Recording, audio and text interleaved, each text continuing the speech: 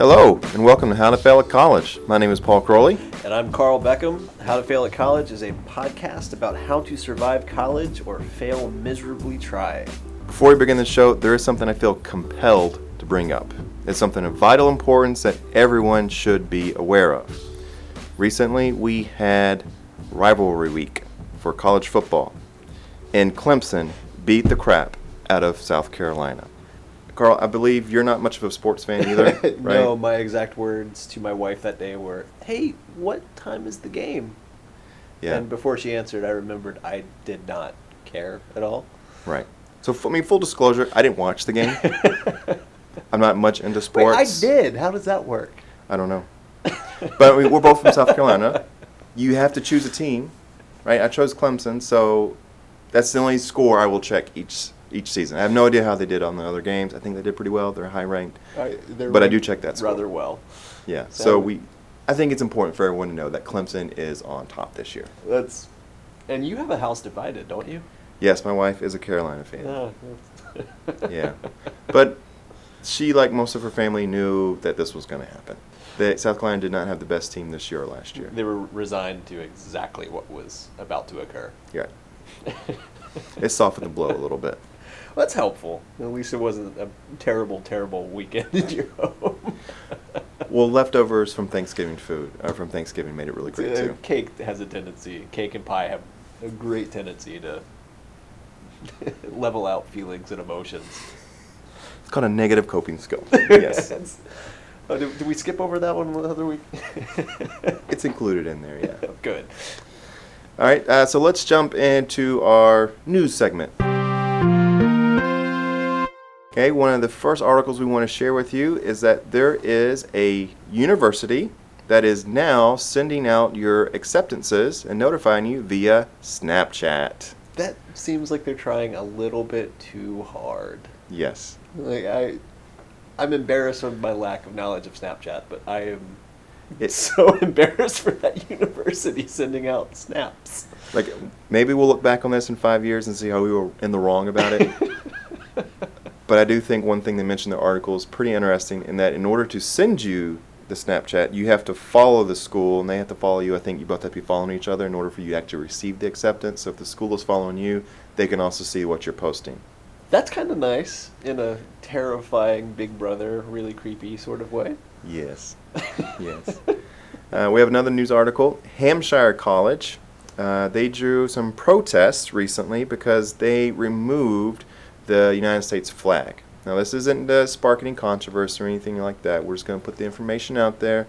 The article that we're going to post a link to, they do a very good job explaining how there was not a ban instituted on the U.S. flag. Rather, they had lowered it to half-mast, and people were burning the flag, and so they felt at the time being it would be best to just go ahead and remove it. But obviously, people don't like that, and so there have been some protest on that campus regarding it. The initial removal of the flag was in response to those protests, which was where the flag was being burnt. So now, to prevent that from happening and the heated rhetoric that comes with that, they've removed the flag, and now protesters on the opposite side, I was reading another article that backed it up. It's a lot of vets at the school are very upset that they're not currently flying the flag, which totally understandable. Kind of interesting, though, that it was a protest on either side of it. I think you see that on a lot of issues. There's going to be the people have their opinions, and one person starts protesting, and the other side, they want to protest the protest. The last news item we want to bring to you is an interesting one. Matthew McConaughey, Hollywood star, he is helping out at one of the colleges in Texas and giving people rides home after events to make sure they get home safely. No, to make sure they get home. All right. I was wondering if you were going to do that. The picture's hilarious. It's amazing. He's actually wearing a shirt and sitting on a golf cart with just a ton of people wallowing all over it. It's kind of wonderful. Yeah, it's a good way to give back. I suppose so. Kudos to Matthew McConaughey. So with Matthew McConaughey picking up kids who have potentially had too much fun or had too many stress relievers, been too stressed out from what's getting ready to occur on their campuses is a wonderful segue to what we're getting ready to talk about, because it's all stress, because we are at the end, it's all over, and it's time for final exams. So the next couple weeks, Paul and I will be giving ours, and I'm sure across this great nation of ours, there's tons of others in the same situation we are in. So we're not talking about the easy part of making them and giving them to students. We're talking about the hard part of being a student and having that final exam fall in your lap. So without any further ado, let's start talking about exams, Paul. So I think it's important to get some of the basics out of the way, right? So for each class, you want to double check with your instructors, first and foremost, when is the exam, what day and time, and what location. So most schools have a altered exam schedule that differs from your normal class schedule. So you usually will take it on the same day. So if you have a Monday, Wednesday, Friday class, you're going to take it on one of those days. If you have a Tuesday, Thursday class, you're going to take it on one of those days. Typically, but not always. So you want to double check the day and what time, because it doesn't always start at the same time your class does. And your professor may be given it in a testing center rather than the actual classroom. So you need to know where to go to actually take the test. So first and foremost, I think logistics of it is one of the most important aspects. And Paul, I agree with you 100%. Actually moving from that, once you know where to go, when to be there, you kind of need to know what it's going to be like. Hopefully by the end of the semester, you're aware of how your professor tests, how they frame their questions, how they set up everything. So you should have a good idea, and that's necessary if you're going to succeed at this. I would encourage students to not be afraid to ask questions, right? So one thing my mom has always taught me, if you don't ask a question, the answer's already no. So you may ask, how many questions are on the test? Is this going to be on the test? Is that going to be on the test? What should I study? What should I not study? So there's a good chance that your professor will not answer all your questions. They might not tell you what's actually on the test, but you never know. The more you ask, the more we might accidentally let slip. Right? Loose lip sync exams? Sure. Yeah, let's go with that. But with the professors, actually asking the questions, wonderful. Is it short answer? Is it multiple choice? How are we setting it up? What's the expectation? Do you need a pencil? Because I personally give exams on Scantrons, and I tell all my students every single time, bring a pencil. If you use a pen, it does not read in the machine, and you will get to 0. 2 students, one this semester, one last semester, just didn't want to listen to that, and they got their zeros. I'm sorry, they got 1 point because I got one of the bonus questions. I still gave that to them. So they got 1. They got a 1. Wow, preparation. Yes. Yes. I always like the student who has 4 or 5 pencils all laid out, and they have to end up lending all of them out to someone. And pro tip, don't show up to take the exam, go up to the professor and ask, do you have a pencil I can borrow? No, I do not. Did that happen to you? Multiple times. Oh my goodness. It's like, I have 1 pencil and it's mine.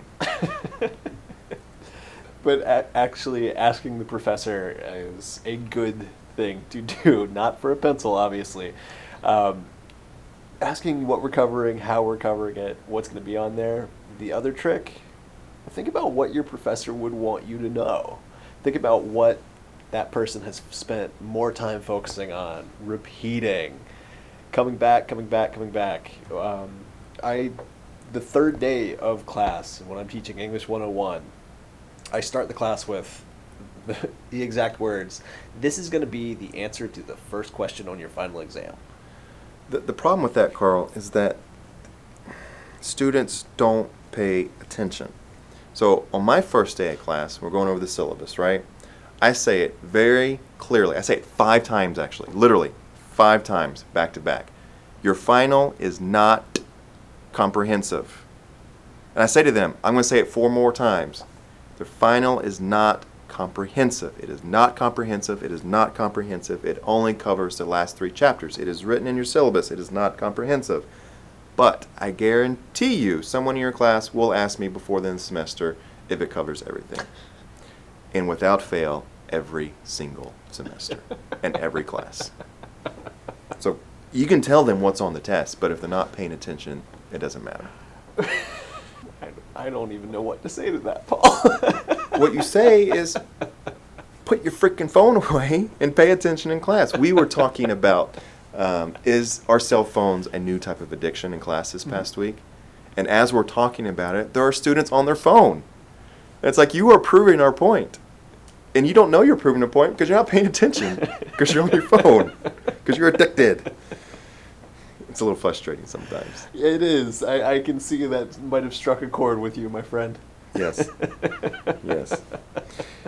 Here's one thing that I'll say about preparing for finals, though, and any kind of test, really. And this is something we also just happened to talk about in my class this past week, and it has to do with anxiety. Right, because we were talking about the different types of mental disorders, and anxiety is definitely in there. And we talk about, in order to get it diagnosed with anxiety, you have to experience it in kind of an excessive way. You experience it more than an average person, right?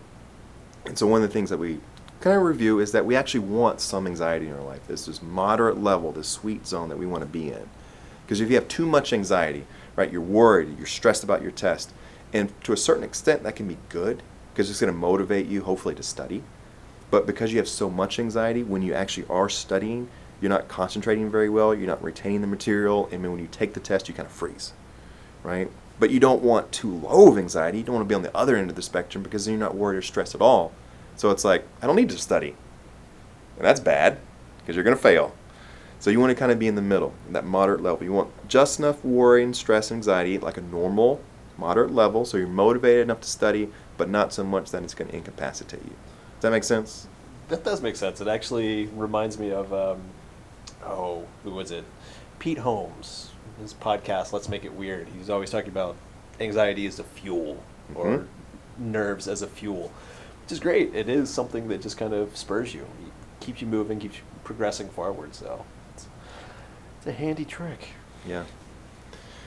One thing I would recommend to students as well is to have dedicated times set apart to actually study.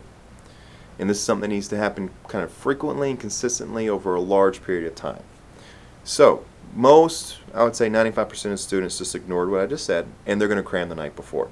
Or they think, oh, that's a really good idea, I really need to do that, but you're still going to cram the night before. Here's the problem with cramming. Can it work? Yes and no. Yes, in the fact that you might be able to retain the information in order to take the test and to score well on the test.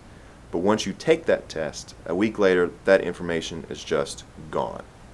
It's the situation of learning versus memorization, where you've got it for the moment and your brain just flushes it right out as soon as it's over. Learning is a little bit trickier. Again, takes that time, takes that effort. They say, what is it? I think if you do it 3 times, you'll learn it better. Or if it's repeated 3 times, you learn it. Well, I think it's some variances from person to person, and we won't go into it now, but there's something called maintenance rehearsal and then elaborate rehearsal, different ways to retain information. Most students are doing maintenance rehearsal. They're doing the flashcards and trying to memorize the terms. Elaborate rehearsal involves actually applying it, generating your own examples, having it applied to your own life, whatever it may be, taking the information a little bit further. So taking it one step further beyond just that basic rote memorization into actually personalizing it, right? Letting it be part of you. That's kind of awesome. I think that's what we're going for, right? Yes, very much so. That's what I try to shape my class around, that it is applicable, that it becomes part of my students, so that when it comes to the final, it's just... I think every final is going to have a little bit of rote memorization in it just because, but it is those learned traits and behaviors and things that we apply to our essays and how we think, how we argue, how we communicate. Another trick that I always tell my students is look at your classes as part of a course track. If it's English 101 and you're going into English 102, what are you probably going to need to take with you? What's going to be there next semester? Same way with psychology. 101 moving into 102, what are those foundational principles that are going to be necessary for understanding? Yeah, with psychology it's a little bit different because you take an intro to psych class and you become a psych major, you are going to cover literally everything that we talk in that class on a deeper level. So, like, there is no. I would imagine you have English 101, you go to English 102, it's kind of a continuation of what you're talking about. It doesn't really work that way in psychology. It's like, now you have this intro course, now we're getting directly into the gritty details. We're getting into those core classes that you need. But, I mean, whatever, that's a tangent. One thing that I would always encourage students to do, too, is to ask for study guides, right? Even if your teacher doesn't provide them, sometimes they do, sometimes they don't. It doesn't hurt to ask, right? We kind of talked about that. But then when you're actually taking the test itself, it's just as best you can, just kind of remain calm, right? Don't rush through it. You have plenty of time. Usually schools dedicate about 2 hours for an exam. So just take your time, breathe, read through carefully all the questions to make sure you're getting it. I had a student come by the other day. She didn't understand why she got a question wrong. She was looking at it. She saw the answer. She thought I had the wrong answer. And I was like, well, you see here, it said which one of these statements is false? It's like, oh, I didn't see that. It's like, well, yeah, sorry. You need, just proofread these things. Take your time. Slow reading of the questions. Nice deep read of that is wonderful advice. Right. Now, I mean, I think I'll be honest about teachers. From our point of view, personally speaking, yeah, we want you to rush that test because we don't want to be there any more than you do. But don't let us affect you, right? Once it gets to a certain point, you take your time, right? I know you're not cheating anymore because there's no one else for you to copy off of, so I'm just going to be doing my crossword. So you take your time. But yeah, even if it's just you and Professor Crawley doing the crossword puzzle at the front of the room, take your time. Yeah. Don't feel rushed. If you think it feels weird, it doesn't. It's to be expected. Everybody takes their time on them, and feel free. Go up to the time limit if you need it. Yep. If there are bonus questions, too, that aren't going to hurt you, at least try. Guess. You can be completely wrong, but a lot of times I'll have students turn in their exam like, you don't want to try the bonus questions? No, that's okay. And like some of them, I put right there, true, false, yes, no. Like, you have a 50-50 chance, and they don't even try. I don't get that part. I think something important, too, and this is kind of in line with what, like particularly for your students, but I think kind of across the board, in that when you look at the different exams that you have to take for your classes, you need to be strategic about this. You have to have priorities. Which classes are more important for you to study for at this point? So part of that is looking, how much is this final exam actually worth? Right? So your final exam is worth how much of their grade? My final exam is worth a whopping 5%. 5%. So if they have a 40 in your class and they ace that final, doesn't matter, they still fail. Unfortunately, yes. So if an exam's only worth 5 points, and it's not going to, unless you're at like a 69, and that might put you over to the next grade, right? It's just like, what's the point?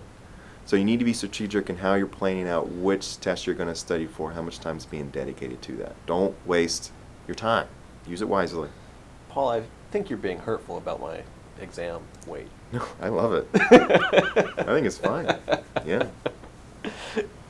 If you look back when you took your exams in college, what do you think is the thing that helped you out the most?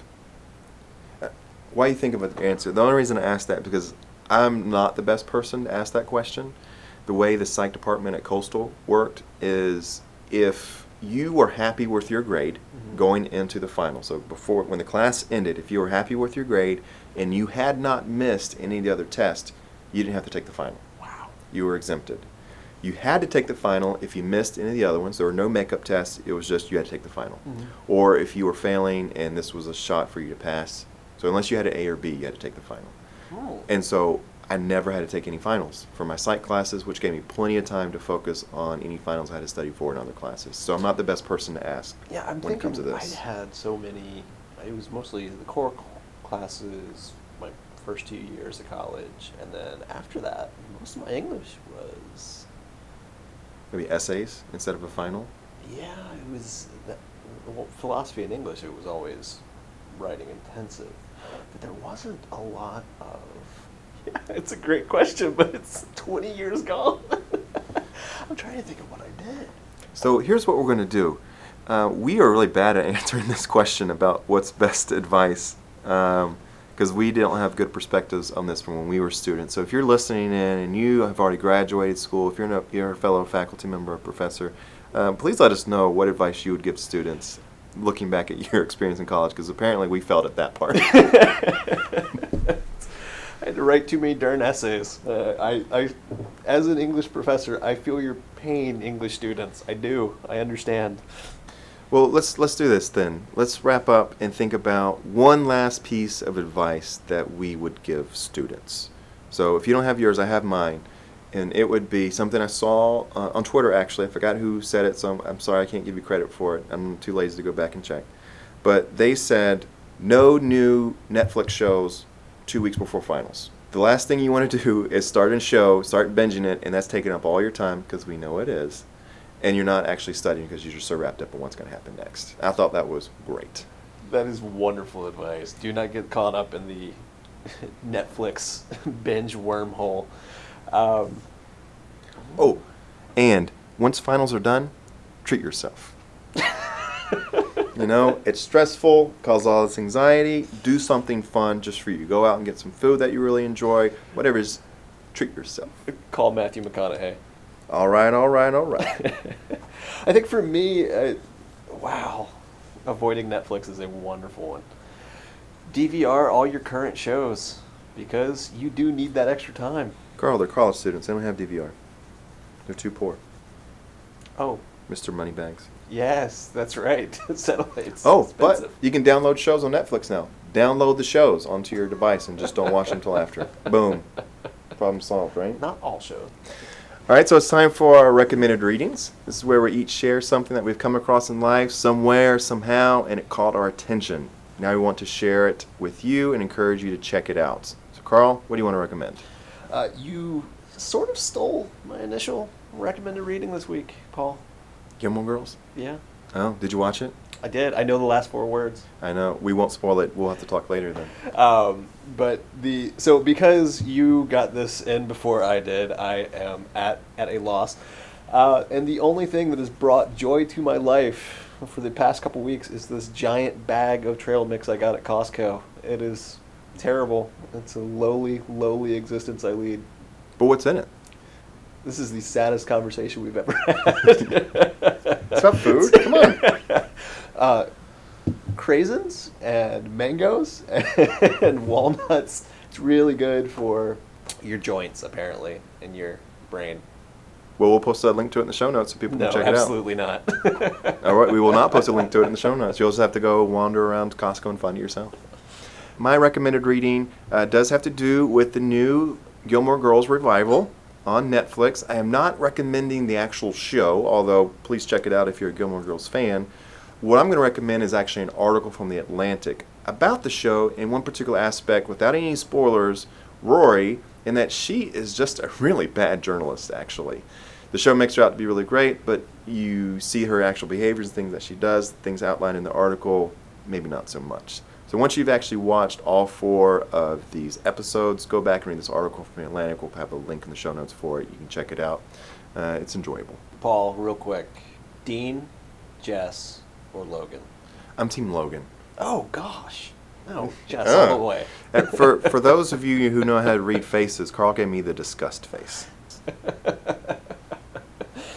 Well, now that we've sufficiently embarrassed ourselves enough for this week, that wraps up our show. Thank you guys so very, very, very much for listening in. We appreciate any feedback or questions you may have. Please reach out to us at failatcollege@gmail.com. And please, if you've got any advice on exams, any insight that we've omitted, please let us know.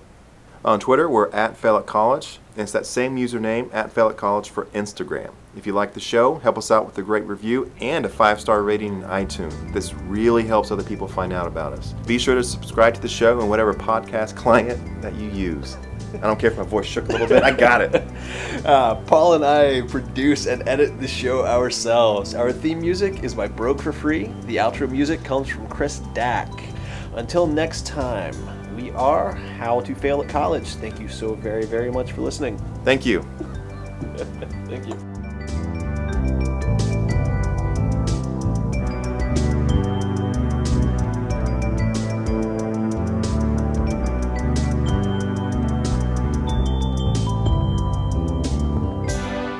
You're just shaking your head. What do? You don't do the crossword? What do you do? I do the crossword. There you go. Look at me like I'm weird. I'm not looking at you like you're weird for the crossword.